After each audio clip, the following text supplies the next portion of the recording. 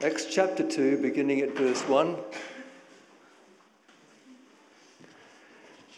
When the day of Pentecost came, they were all together in one place. Suddenly, a sound like the blowing of a violent wind came from heaven and filled the whole house where they were sitting. They saw what seemed to be tongues of fire that separated and came to rest on each of them.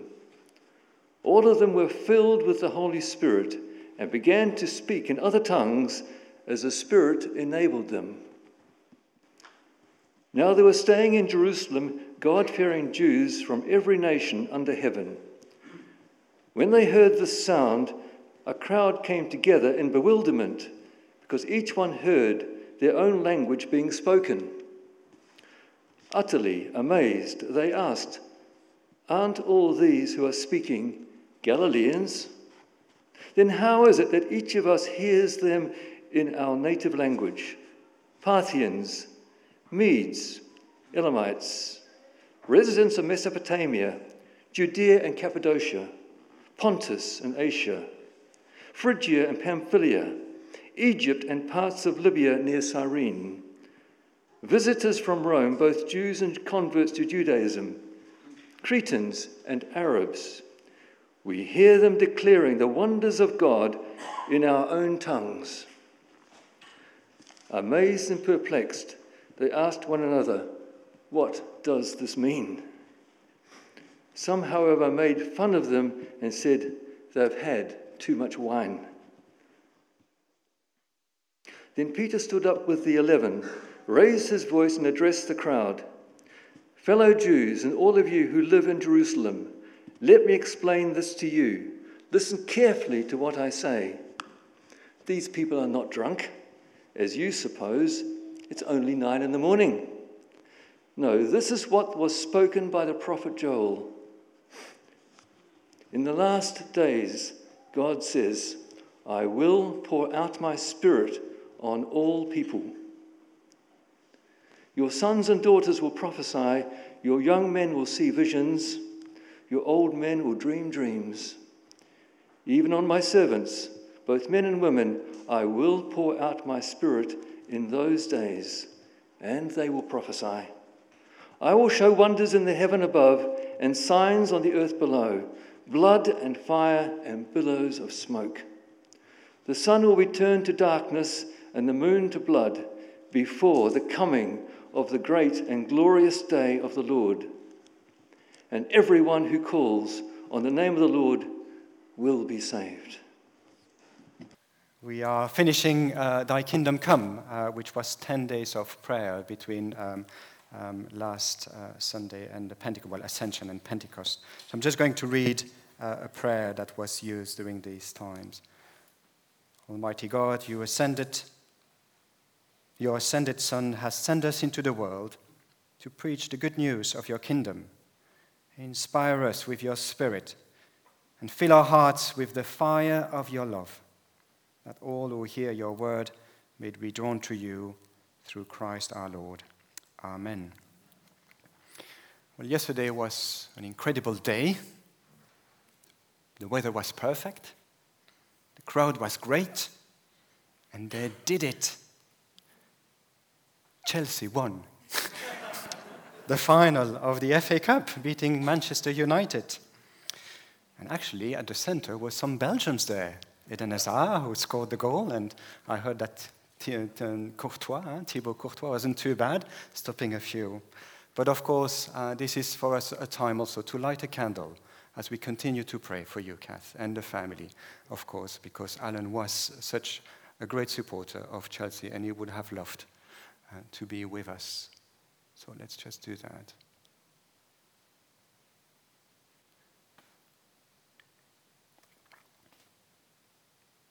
Good. Of course, yesterday was also a great day for something else. I wonder if you know what. The weather was perfect. The crowd was great. And they did it. Harry and Meghan, and our husband and wife, and our prayers and good wishes go with them and the whole of the royal family. So it was a day of celebration, and today is a day of celebration, like Tom said to us, because today I wish you a happy birthday, happy church birthday. This is the story that we read in Acts 2. Today is Pentecost. And this is why so many are wearing red, the color representing the Holy Spirit. On that day, God was welding together the disciples into one organism, the body of Jesus, here on earth. And in a sense, in comparing, just as Israel had received the law at Mount Sinai and were formed into a spiritual body, a nation of Israel, the visible manifestation that we read in Acts 2, the coming of the Holy Spirit upon the disciples, signaled to everyone at the time that a new community was being born. That new community now centered not on the temple or on the religious laws, but centered around Jesus Christ.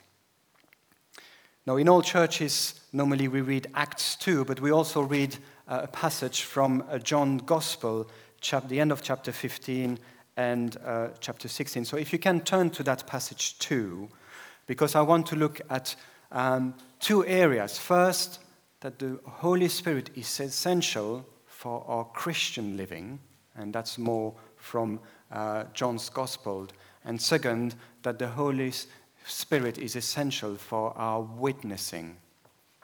So on page 1023, you will see there the work of the Holy Spirit. Jesus preparing his disciples as he is about to go and telling them about the work of the Holy Spirit and why they need the Holy Spirit to live as Christian. Of course, early in his ministry, Jesus had already introduced the work of the Holy Spirit to a Pharisee called Nicodemus, who came late at night. He wanted to hear from Jesus about the kingdom of God, and he had some questions. And Jesus told him, no one can enter the kingdom of God without being born of water and the Spirit.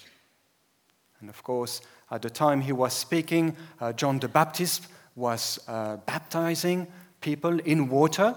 And so they understood water is this idea of repentance, turning away, being prepared for God's coming, putting our life in order. But he said, but also you will need to be born of the Spirit. You will need God to come and fill your life and your heart to be able to live out the Christian life.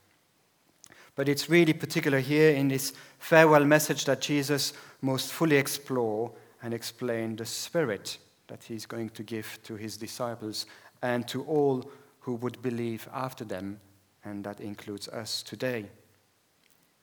And so in verse 7 of chapter 16, it says, I tell you, it is for your good that I'm going away. Unless I go away, the advocate will not come to you.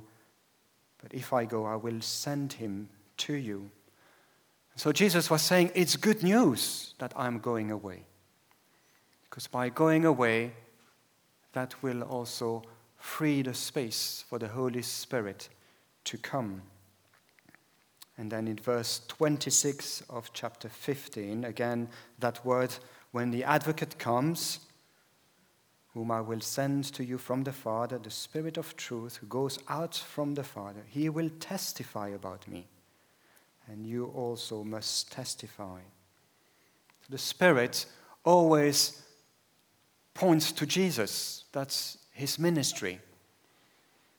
If we're non-believer, that's the Spirit's work in us that makes us thirsty and hungry. When we meet Christians, we start realizing they have something I don't have. They have a kind of life that I'm missing. And the Holy Spirit draws us to know more about Jesus. He will testify about me. He will bear witness to me. When we declare that Jesus is Lord, that Jesus is the Savior, when we come at that conclusion, it's the Spirit in us that makes those declarations, that allow us to do that. It's the Spirit of truth, and it comes from the Father. And in a sense, he continues the work of Jesus, because Jesus said, I can only do what I see the Father does, and I can only do what I hear the Father does. And the same way, we learn that the Spirit only do what he receives from Jesus, and he leads us into all truth. He doesn't speak from his own authority in verse 13, but whatever he hears, he will speak. And then we have these few verses about what he does, how he ministry into the world. Verse 8, when he comes, he will prove the world to be in the wrong about sin and righteousness and judgment. About sin because people do not believe in me. About righteousness because I'm going to the Father where you cannot see me. And about judgment because the prince of this world now stands condemned. We had a little chat among ministers here. Every Monday we meet. And even ourselves, we were scratching our heads. What did Jesus really mean here? So as you do, you go and read some commentaries and get some inspiration from the old days. But actually, it's so encouraging because we want to be a witness. We want people to know the love of God. And we always feel so inadequate. We always feel we fall so short. And the encouragement here says, don't worry. Tell your story. Tell what Jesus did in your life. A little bit like last week when I said, pray as you can, not as you can't. Well, tell the story as you can, not as you can't. The rest, the Spirit will do. He will convince. He will convince, and he did convince when Peter started proclaiming in Acts 2. He convinced people in their own heart that they were wrong. That's the bit of the sin. Sin is being self-centered and not seeing what God is doing. And they didn't see that Jesus was God among them. And they crucified him. And through the preaching of Peter, they were cut to the heart.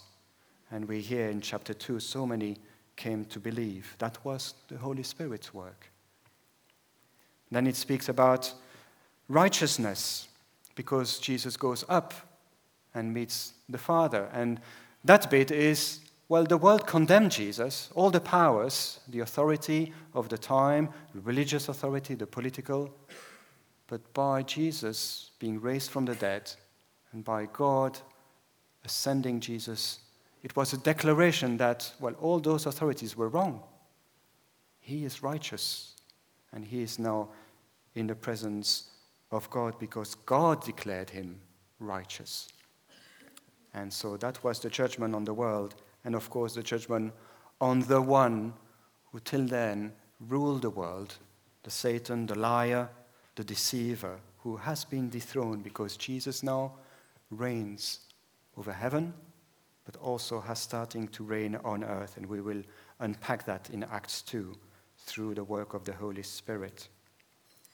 And so we have this little word in Greek, which doesn't come in your translation, parakletos, but that's when you have, instead of saying the Spirit, in this it says advocate, but some of you have the other translation. Maybe you have comforter, or maybe some of you have helper or counselor. And that's because it's a word that we can't find anywhere else in Greek, parakletos. And so we try to describe the work of the Holy Spirit in our lives. And the Holy Spirit sometimes works to comfort us, to be with us, to encourage us, to reassure us that we are his, that we are safe in his hands, and to guide us. Other times, the Holy Spirit is a defender or an advocate, and that comes from Jesus' ministry, who now is our advocate in heaven. For example, in 1 John it says, if anyone does sin, we have an advocate with the Father, Jesus Christ, the righteous. And the idea is that Jesus is the one who comes alongside and defend and argue our case when we feel guilty. I died for him. I died for her. I died for you. you are safe in my hand. And so Paul says, who then is the one who condemns? No one, Christ Jesus who died. More than that, he was raised to life. He is at the right hand of God, and he is interceding or defending or advocating for us. And while Jesus does that in heaven, the Spirit does it here on earth. So Jesus taught the disciples, when you are brought before the synagogues and rulers and authorities, do not worry about how you will defend yourselves or what you will say, for the Holy Spirit will teach you at that time what you should say. And so the Holy Spirit is there to enable us to be his witness and to defend us. And then finally, so comforter, defender or advocate, and or teacher. I will not leave as orphan. When I go, I will come to you with the Spirit, and he will be your helper. He will teach you everything and remind you all that I have said to you. And so while the Holy Spirit is essential for our Christian living, our Christian growth, our birth as Christian and our growth, it is also essential for our witnessing. And this is the bit of Acts 2. So if you now move to Acts 2.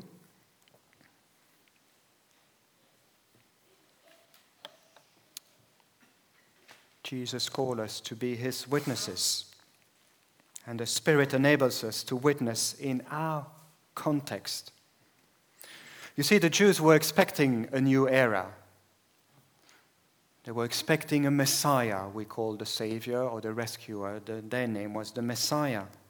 Someone who would initiate something quite new, a new kingdom, a new people.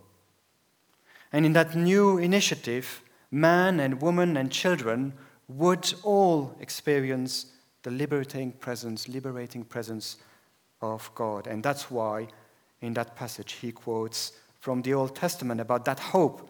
In the last day, verse 17, God says, I will pour out my Spirit on all people. Your sons and daughters will prophesy, your young man will see visions, your old man will dream dreams. Even on my servants, even on my slaves, even on the lowest of the lowest, they will be also filled with the Spirit. That was their hope, their expectation. Before that, they knew God was present among them, and that was in the temple. That was where God was. And only one person, the high priest, could go to the most holy place where they felt God is most wholly present there. And that was once a year in the holiest of holiest. The high priest could go there. But through Jesus' death, we hear that that place, there was a veil, and it was torn apart from top to bottom, showing that God was on the move. He was leaving the temple. They knew that fire and wind were symbols of God's presence in those places. You can read that in the Old Testament, in the temple. When God would come, they would have fire and wind or cloud. And when they traveled in the desert, you had the cloud by day of God before them and the fire by night to protect them from behind. So they knew those symbols of fire and wind. But here in Acts 2, fire and wind do not fill the temple. Fire and wind is found in the house where the disciples were assembled. And to make it clear that the Holy Spirit or the presence of God was not going to be linked to a place anymore, the fire that appears to them like tongues of fire come to rest on each of the disciples. They come to rest on people. What the story tells us is that the new temple, where God now resides, where God's presence is experienced, where people can find hope and forgiveness and healing and new life, is not a place, but a people. And that's the incredible truth and reality that Jesus started through dying and rising and ascending. That heaven and earth in some mysterious ways, happens in us, in you, in me. When we gather together as Christians, or when we're on our own at home, the Holy Spirit now resides in us. We constitute the place where heaven and earth meets, where people can encounter God's generosity and healing purposes. We are God's witnesses. And what we see at Pentecost is that God loves the world so much that he goes to supernatural length to ensure that everybody hear his word. He chose the time, Pentecost. It was a harvest festival, and so Jews from everywhere from around the world would be there. And then he gifts the disciple with a particular gift for a particular time and a particular context. And he gives them the gift of speaking foreign language instantly. I wish God had given me that at school. Would have been not much easier, French, instantly. German, just like that. But that was the gift for the time. And it did the trick. We read they were bewildered because each one heard them speaking in their own language. And they were amazed and wonder. And they came with the question, what does this mean? And then Peter got a different gift. Well, he got mostly the tongue too, but then he got the gift of teaching and exhorting. And through that, many people came to faith. And this is for me great news. The news is that God will always gift his church with what you need to accomplish his purposes. And so, although it is sad for me and the family to know that we will not be with you in the next phase of this journey, for us it means that God is sending us as a gift to now the church in Taunton to accomplish his good purposes there for this church and this town and this context. But he will send someone here to accomplish his purposes for this church, this town, and this context. But he also has equipped you all with gifts to be witness in this place. God will always give what is needed to be effective witness in our community, in our work, in our families, in our schools, and in our generation. So we can say with confidence those words that if you've done the novena this week, every day we've been praying. So I will just finish with that prayer. Come, Holy Spirit, and fill the hearts of your people. Come, Holy Spirit, and gift us with anticipation and hope. Come, Holy Spirit, and give us the gift of confidence, and gift us with confidence in your call. Come, Holy Spirit, and gift us with resilience to follow your lead wherever it will lead us. Come, Holy Spirit, and kindle in us the fire of your love.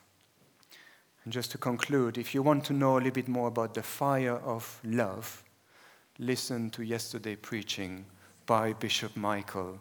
It was all about the fire of God's love. Amen.